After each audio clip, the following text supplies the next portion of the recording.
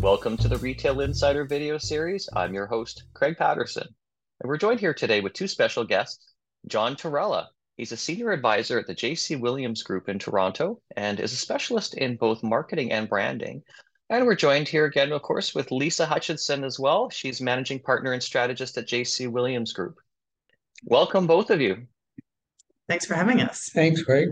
This video interview is sponsored by Salesforce. Salesforce just recently held its Tableau conference in Las Vegas and launched some new products around AI. For more information, visit salesforce.com. Now, we're going to have a conversation here today, something that I'm very interested in and something that we've been discussing for a little while here on the Retail Insider video series, as well as in articles. We're talking about department stores. This is something which we've seen, I guess, almost, I don't want to say die in North America, but pretty close to it. While at the same time, we've seen department stores thrive in places like Asia and Europe under different business models that are a bit more exciting. So I wanted to talk to some people here at JC Williams Group. John, you've done some traveling. You've got to see some really interesting department stores, but we're going to first talk a little bit about the past and some of the challenges that we've seen there. So in Canada, we've had stores in the past, department stores, Eaton's, Simpsons, Woodward's, Morgan's, Steers, and Kmart. Those are all gone, actually. I think the only one we have left in terms of being a traditional department store is the Hudson's Bay department stores. So let's talk a little bit about the past and maybe some mistakes that were made with these department stores. Well, I come from a kind of unique perspective because I spent a number of years as the CMO at Eaton's. And Craig, I got really a deep understanding of the culture of department stores.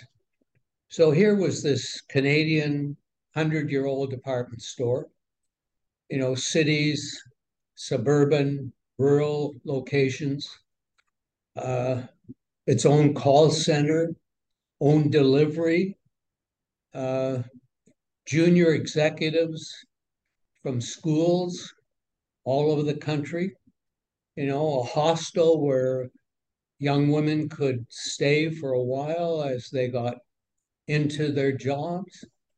Um, they had their own brands, Etonia, Viking, that were leaders in their class. And so I tried to think about what was it that were really inherent strengths.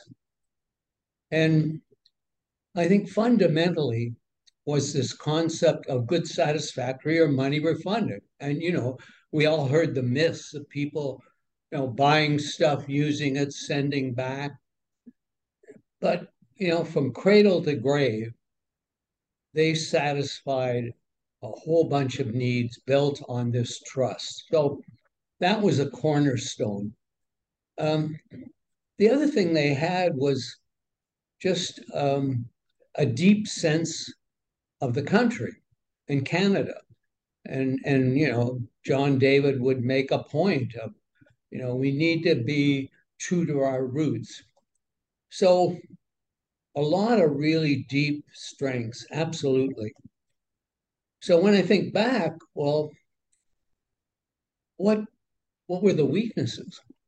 What were the barriers? What eventually led their, their to their demise? And I've thought a lot about it, and it seems to me that fundamentally, Lisa, Craig, it was they just lost sight of the customer, and they tended to generalize about the customer. And I can remember many meetings talking about, oh, the customer is so price conscious, his service and so on. But the thing that we really realized ultimately is the customer was not one thing. And if you didn't recognize those segments of differentiation, you were in trouble. So that was certainly one issue. A second was um, they really didn't make the investment in technology. They didn't see, the digital revolution that was coming, and it tended to always be putting on the back burner. Another big issue. Um, and I think finally was just an old-fashioned, out-of-date leadership style. Command and control, my way or the highway, merchant prince, all of that kind of stuff. And the young people that were coming into the company, they didn't buy that, you know.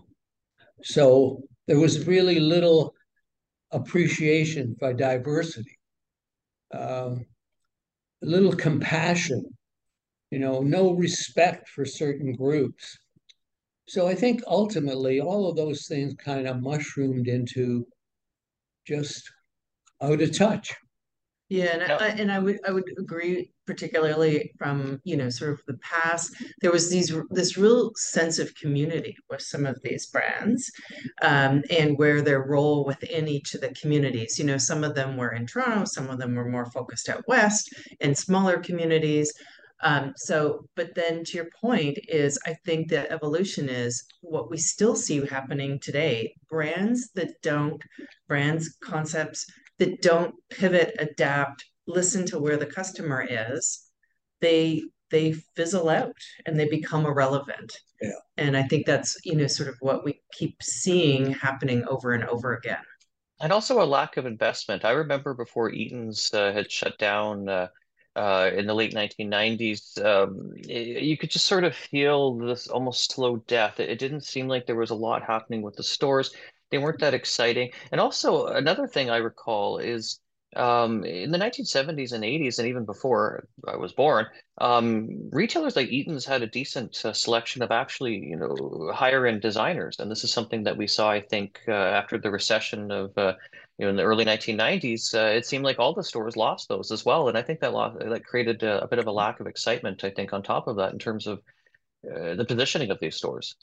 We've got to learn from the past if we're going to really address the future. And so let's kind of switch to the future. And we love to take a global perspective. We're part of a global Ebeltoft group. And so we always think, where do we start? Well, let's start in London. Um, and let's talk about Selfridges and let's talk about Harrods.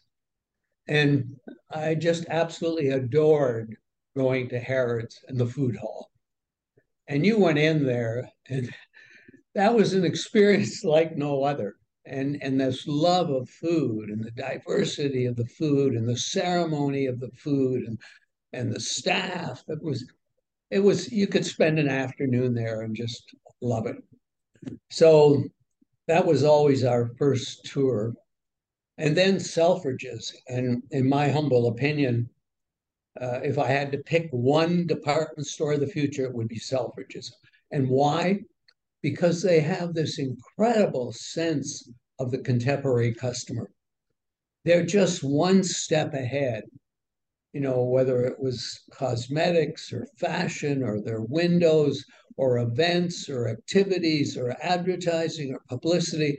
They were always leading that customer. It was always a place to go and learn and know. So, I mean, Yeah, I would certainly speak to both of those, but Selfridges, even just, some of the experiential elements we've seen them do, they were highlighted in our book a few years ago from an experiential point of view with the fragrances, some really exciting things. And I think that that's a really important element today for department stores is to create that sense of experience and drawing the customer in.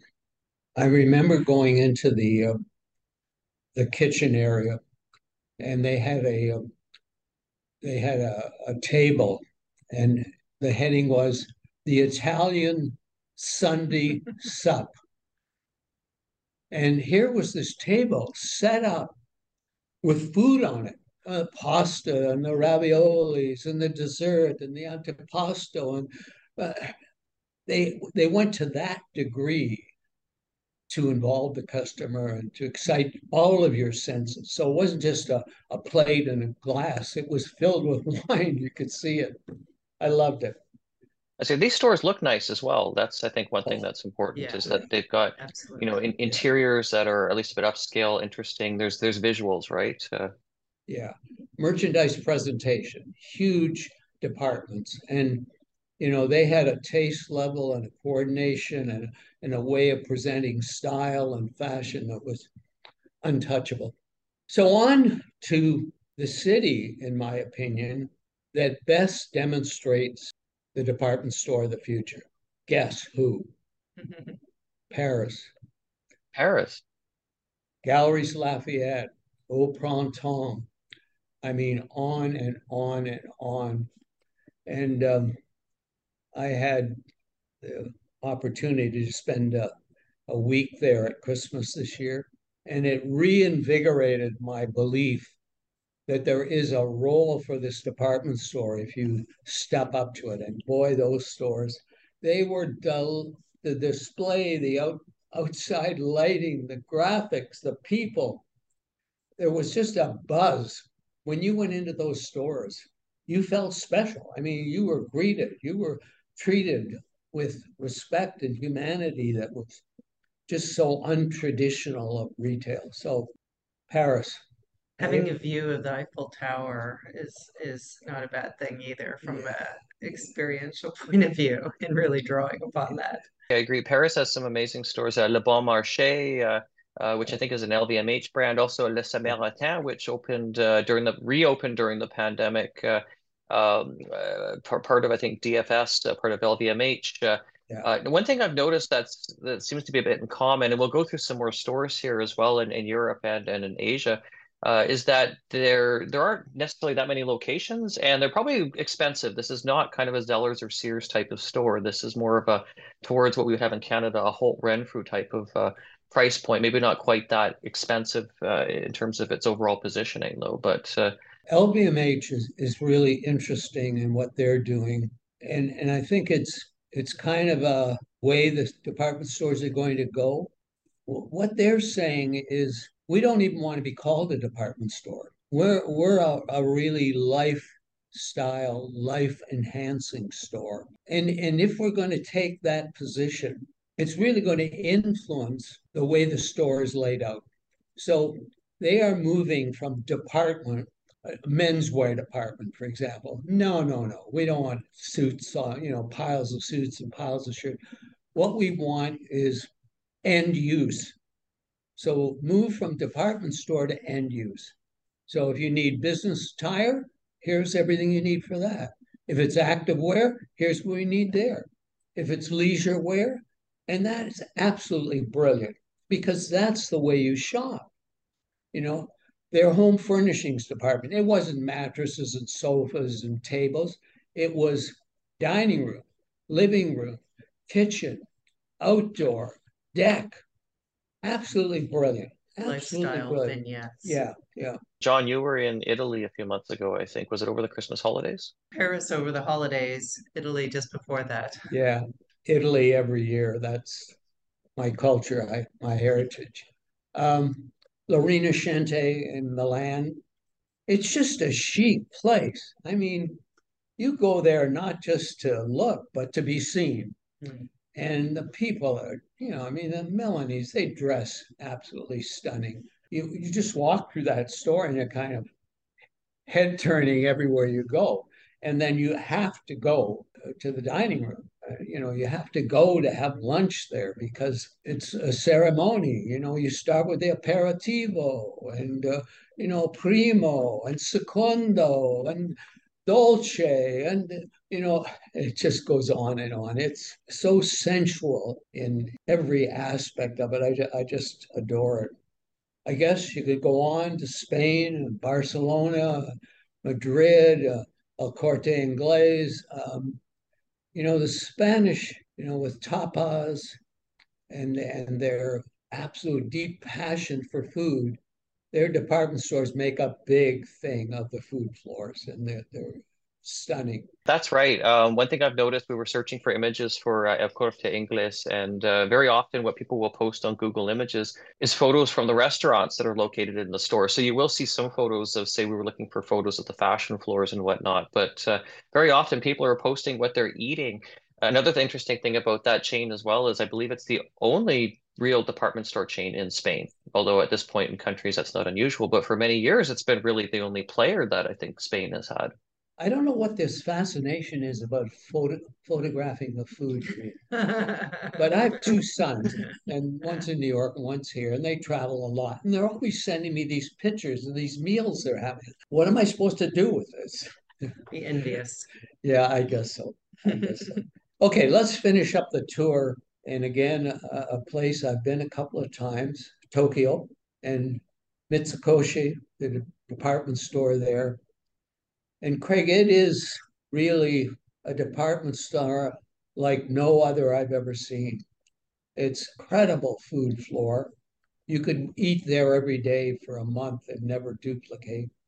You know, a theater, a full line theater, they make a thing about customization and personalization. So, you know, your custom made suit or jacket or whatever it is, the Japanese are just fanatical on detail. You know, the bonsai, the departmental layout, the special packaging. You just want to take the packaging and forget about the product. They're so great. Anyways, Hong Kong as well. I think we had Lane Crawford, and many of these cities have a lot of crossover. Some of the Japanese stores and whatnot, even Chinese, are in cities like or places like Hong Kong. Bonnie Brooks, do you know that name? Yes. Oh, definitely from Hudson Bay Company. Yeah. So she was at Lane Crawford and she invited me to go there to do a presentation to her staff. And again, the just luxury of the shopping experience. You sit down, you know, a cappuccino or an espresso is brought to you. She told me that her staff spend as much time in people's homes as they do in the store. So if you're a good customer, they're coming out to your home and seeing your environment and understanding your closet and what your needs are and having this really fixation on going the extra mile. Her thing was go the extra mile, do all the little things well that nobody else does, and that will differentiate us. Wonderful, wonderful sense. It's fascinating that Bonnie Brooks, had that vision, and that was something implemented at Lane Crawford, which is a much more expensive store than Hudson's Bay. But here in North America, we don't really seem to have this exciting retail in the department store space in the same way, unless maybe you include Mexico City, in which case you've got El Palacio de Hierro. But Yeah. United States and Canada, it seems like we haven't kept up, have we? No, and I'd love to be able to put my finger on why. Like there's just something, whether it's again the leadership or the visionary pieces of it, or just a deep sense of satisfying, you know, the unmet needs of their customers. There's just something about it. So here we are. We want to get a sense of the future. Where do we look? And our belief is look to Asia, look to China, look to what Alibaba is doing and Tencent is doing. And Craig, they have an ecosystem that connects the store or the company with the customer. And they are so far ahead in technology, whether it's AI or artificial intelligence, augmented reality. They are getting a deep information, data, but most importantly, insights into the needs of the customer. So what they're saying is, okay, Lisa, if we know you, and we probably know you in many ways better than you know yourself, because we're tracking your purchases, we're tracking your behavior, we're tracking your social media. And so what they're doing is say, we're going to build off that understanding to satisfy more of your needs. So what are they doing? Travel, education, banking, on and on. And this reservoir of insights just opens up as the customer needs met or unmet. They're moving quickly into them. So I think again, if our Canadian department stores or international department stores go to Asia, you'll get a sense of where it's all going. There's a grocery store there as well. I can't remember the name of it, where again it's highly experiential. They can cook the food for you right in the store. Um, You can bring it home with you. It sounds, I mean, the experience is there one way or another. Yeah, and reading just recently, Alibaba, they have now taken their 6 companies and separated them. So now they're each aligned as a company, but competing with one another. And so you've got this sense of tension going on within the company, to move the banking end of it, to move the travel end of it, to move the education element. You got a young daughter, she's going to have to decide where to go to university, where to go to school all over the world. We can help. Fascinating stuff. Do you both see this as possibly being some of the characteristics you see in the department store of the future? Because I don't think the department store is going away. It's just going to change. Yeah, It has and to it's change. going to stop being called a department store. It's got to be a lifestyle, life enhancing store. Forget about departments. That's not where it is. Isn't where the alchemy is. It definitely has to be more lifestyle to make more sense and diversify. I don't think we're really seeing that in North America, in which case, in theory, we may not have department stores in a few years. Well, I'll Certainly tell you, not where they are today. yeah, they've got to change. And, they're resisting change. I don't think they appreciate, the future's a long time coming, but when it happens fast. And it's happening now faster than ever. One of the topics we're working on is just the metaverse, and where is all of that going when you have this merging of digital and physical and the implications of that. It's a different world, and the uncertainty of it all and the confusion of it all, and the borderless aspects of business today, the biggest and the best, they'll go anywhere in the world. There's nothing stopping them. It's a matter of, I guess, reinvention or perish for the department store concept. That's our bottom line. Yeah, Yeah. that definitely is. And I think it's a lesson for all retail, but we're seeing it particularly as it relates to department stores. Yeah.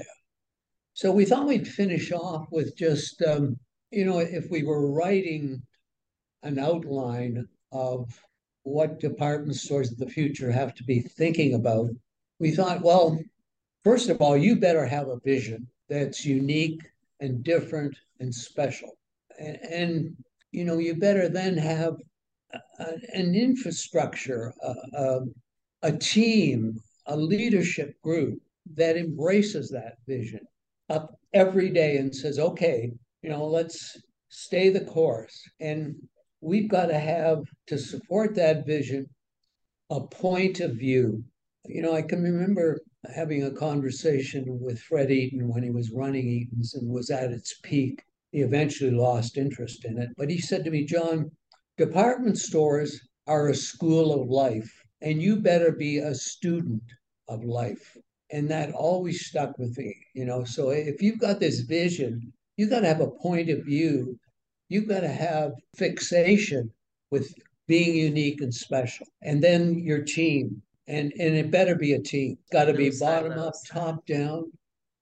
And the things we're talking about, get rid of that old merchant prince command and control and start to think about compassion and empathy, respect, celebrate diversity within your group, encourage, discussion, points of view. And then, you better make an investment in technology and big tech because those tools are going to be integral to success. And then just do it. Rephrase what you said, reinvent or perish. That's what it's about. This has been a great discussion on department stores. I got to say thank you so much to both of you. We got John Torella, Senior Advisor at JC Williams Group, specializing in marketing and branding, and Lisa Hutcheson, you're the Managing Partner and Strategist at JC Williams Group. Thank you so much, Joe, both of you for joining us here today. Thanks for the opportunity. And thank you so much, everyone, for joining us here today. I'm Craig Patterson. I'm the founder of Retail Insider. I'm also the publisher of Retail Insider Media. Thank you so much for being here, whether or not you're watching us on YouTube or whether or not you are listening to us on one of our podcast channels. Be sure to subscribe. Take care and bye for now.